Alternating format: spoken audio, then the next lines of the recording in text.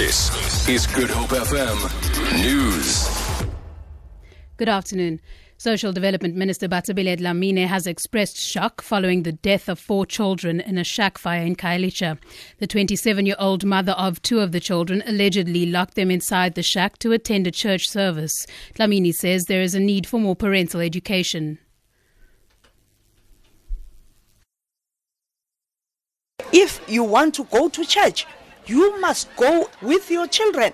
If you think you can't go with your kids, go and negotiate with your neighbors.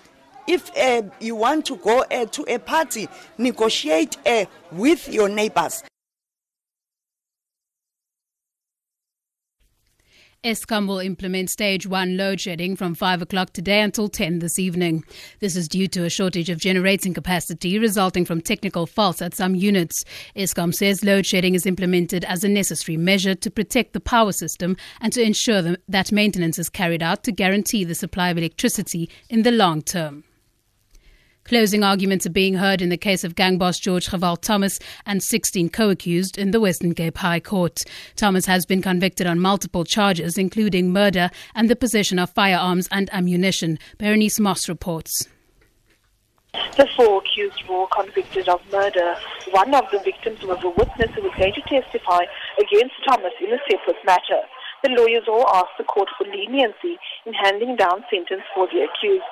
Lawyer for accused number 19, Rias Dennis, handed up a petition to the court from a community band as well as letters from family and a community leader. This, he says, shows Dennis is not a danger to society. Proceedings were delayed today as the accused were transported to court late. Berenice Moss, SABC News, Western Cape High Court. The search is continuing for 2 fishermen in Lambert's Bay off the Cape West coast. They were part of a group of 4 in a small boat which got lost in dense fog over the past weekend. It is feared that the 2 men fell asleep and may have drowned. And finally, Chapman's Peak Drive near Hout Bay has been closed due to bad weather. Spokesperson for the Western Cape Transport Department, Byron Laho, says the situation will be monitored closely by management company Interlini. He says there's a potential for rockfalls. In terms of its incident management procedure, Interlini has reduced its waiver threshold dramatically.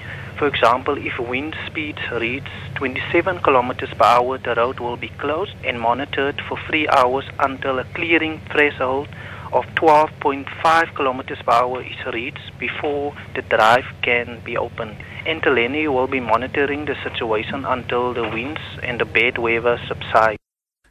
For Good Hope FM News, I'm Danielle Buzet.